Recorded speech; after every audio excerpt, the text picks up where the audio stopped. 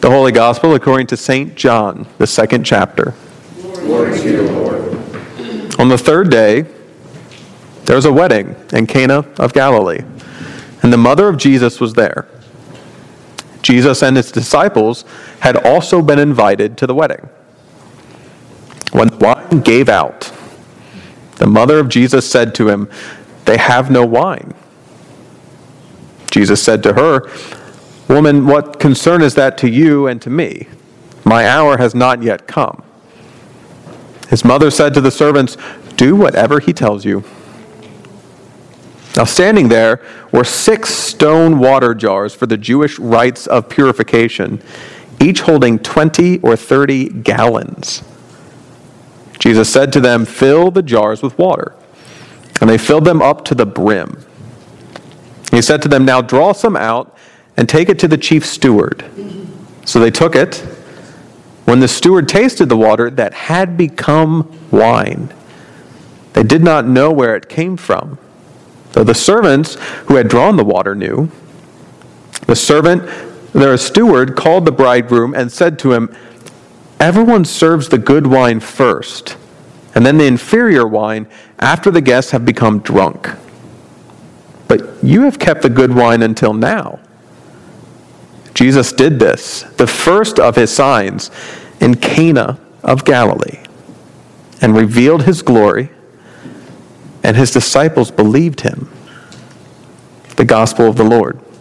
Praise to you, Christ. You may be seated, and the children may come forward for a children's sermon.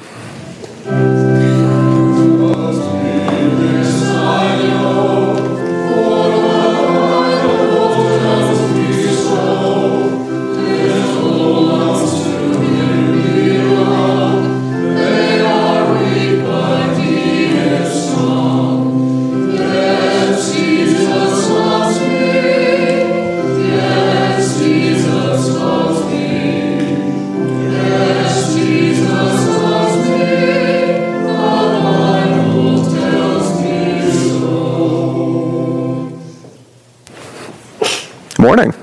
Good morning, and God bless you. Did you get a lot of snow? Yeah? Really? Is it more kind of slush now? Yeah, it's kind of slushy. Yeah. Man, I think we were all watching the weather yesterday, weren't we? Yeah. And you know that sometimes in everyday things we learn just a little bit more about life. Just a little bit more about life. Yeah, like with the snow. The other day, I was talking with one of my brothers. I made the remark of sometimes the best laid plans don't go as we think they would.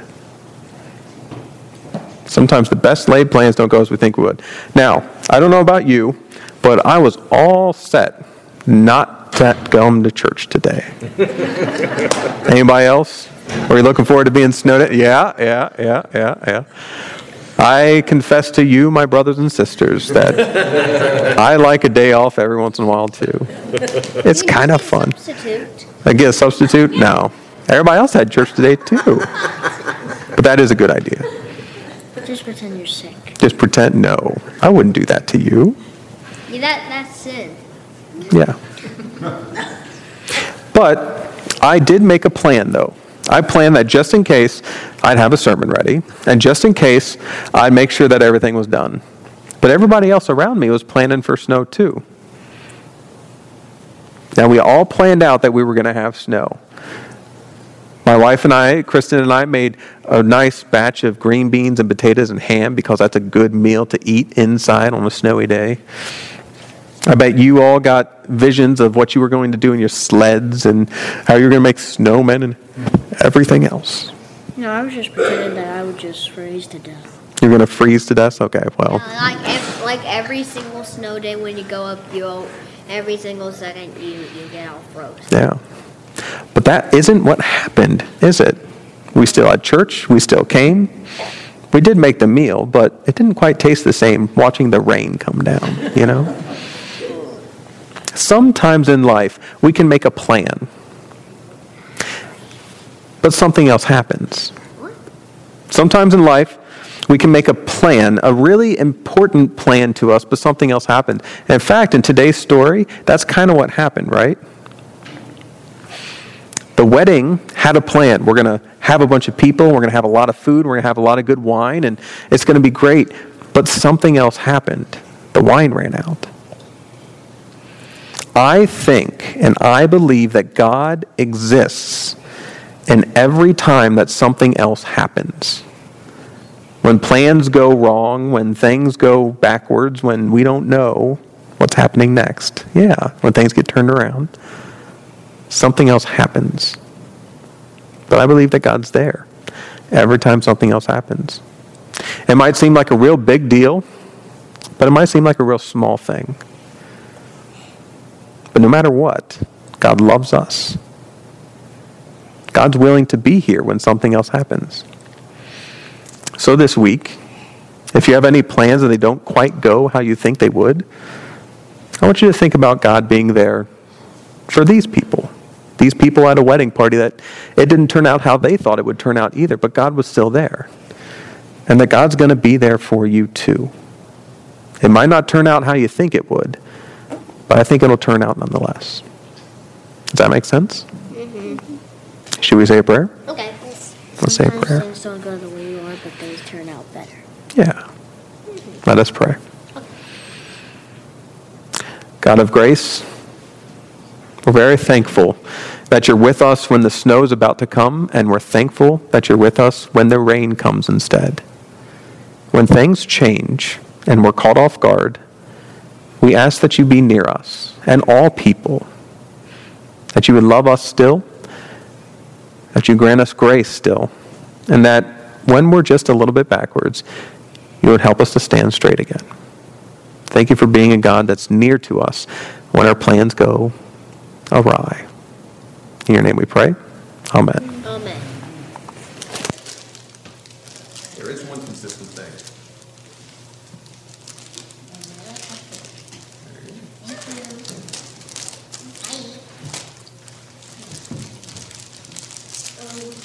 Good job.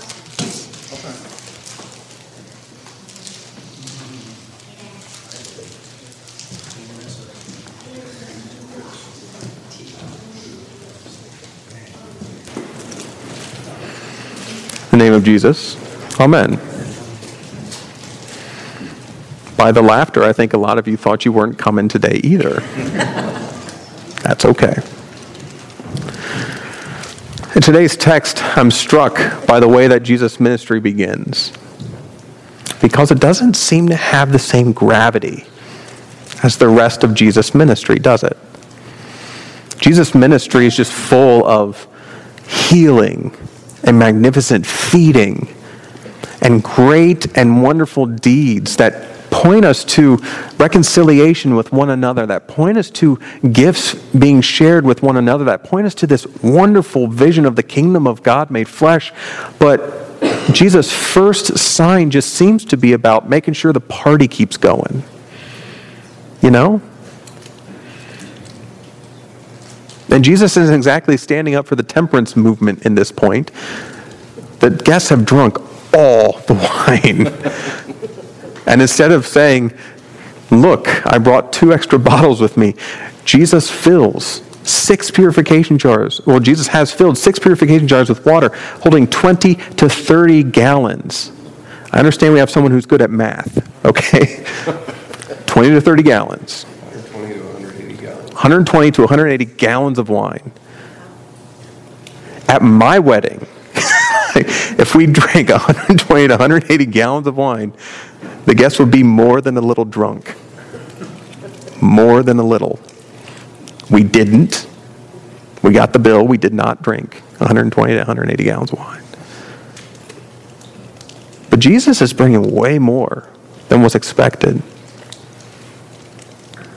I think what's striking about the way that Jesus' ministry begins here, for me at least, is the way that Jesus decides how to bring his disciples into belief.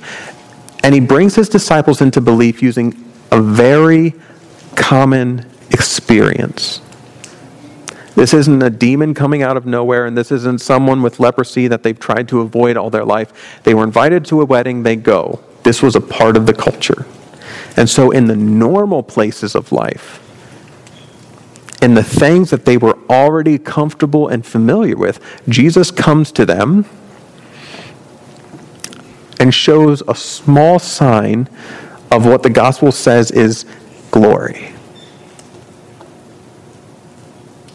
A small sign of glory. In that day, when you were holding a great and wonderful banquet for a wedding or for anything else, your honor was at stake, quite literally. You wanted to do a good job. You wanted to be a good host. You wanted to do good things for the people who were invited and who were around. And so when wine gives out in the middle of a party, that's a very, very bad thing. But Jesus, even though this bad thing seems mundane, stacked up against everything else that's going to happen throughout the course of Jesus' ministry, Jesus decides, at Mary's coaching, to walk into this moment to bring people to faith. In an everyday experience, the disciples begin to learn. I bet you have those too. In an everyday experience, you begin to learn something. You begin to come to terms with something. Not in the huge highlights of life, but in everyday experiences, you come to learn a little bit more, and a little bit more, and a little bit more. The disciples are going to keep following Jesus, right? They're going to go from this moment with the wine to a few more moments with teaching, and then a few moments of, some neat healings, and then some really miraculous things happening, and it's going to keep escalating, and they're going to get drawn farther and farther from home. And they're going to find themselves in dramatically different places with dramatically different people in things that they will indeed find overwhelming. They will ask Jesus why they are even here at one point. As Jesus breaks into our life, the same thing happens. Jesus teaches us a little bit in the places of comfort, in our own homes, in our own places, in our own buildings.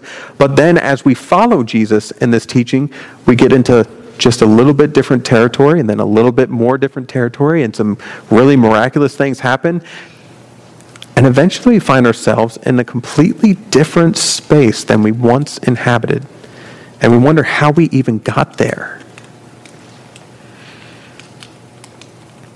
The Jesus bringing gallons and gallons of wine is the Jesus that will meet on Good Friday at the cross. The one where the fate of the whole universe is announced in mercy and grace. But we travel to get there. We start at home, and we travel to get there.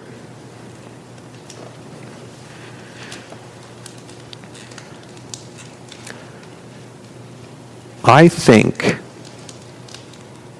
that the places where we're going to start our journeys over and over again are going to be the places that are most common to us.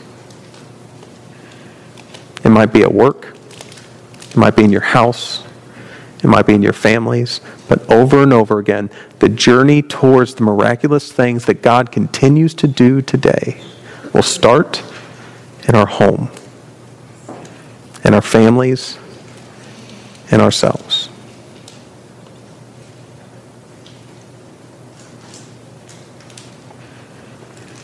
So this week, I don't want you to look for the amazing, miraculous miracles, though if they're happening, pay attention. I want you to look at the little things that you're learning. I want you to look at the little things that are indeed happening. I want you to look in your houses, and in your families, and in your jobs, and in you.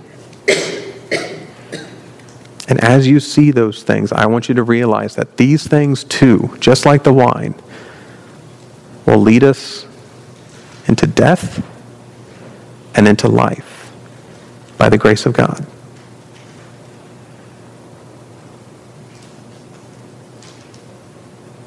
God be with you as these journeys take you places that you didn't understand before. God be with you as your plans change and go astray. God be with you as this thing begins. Amen.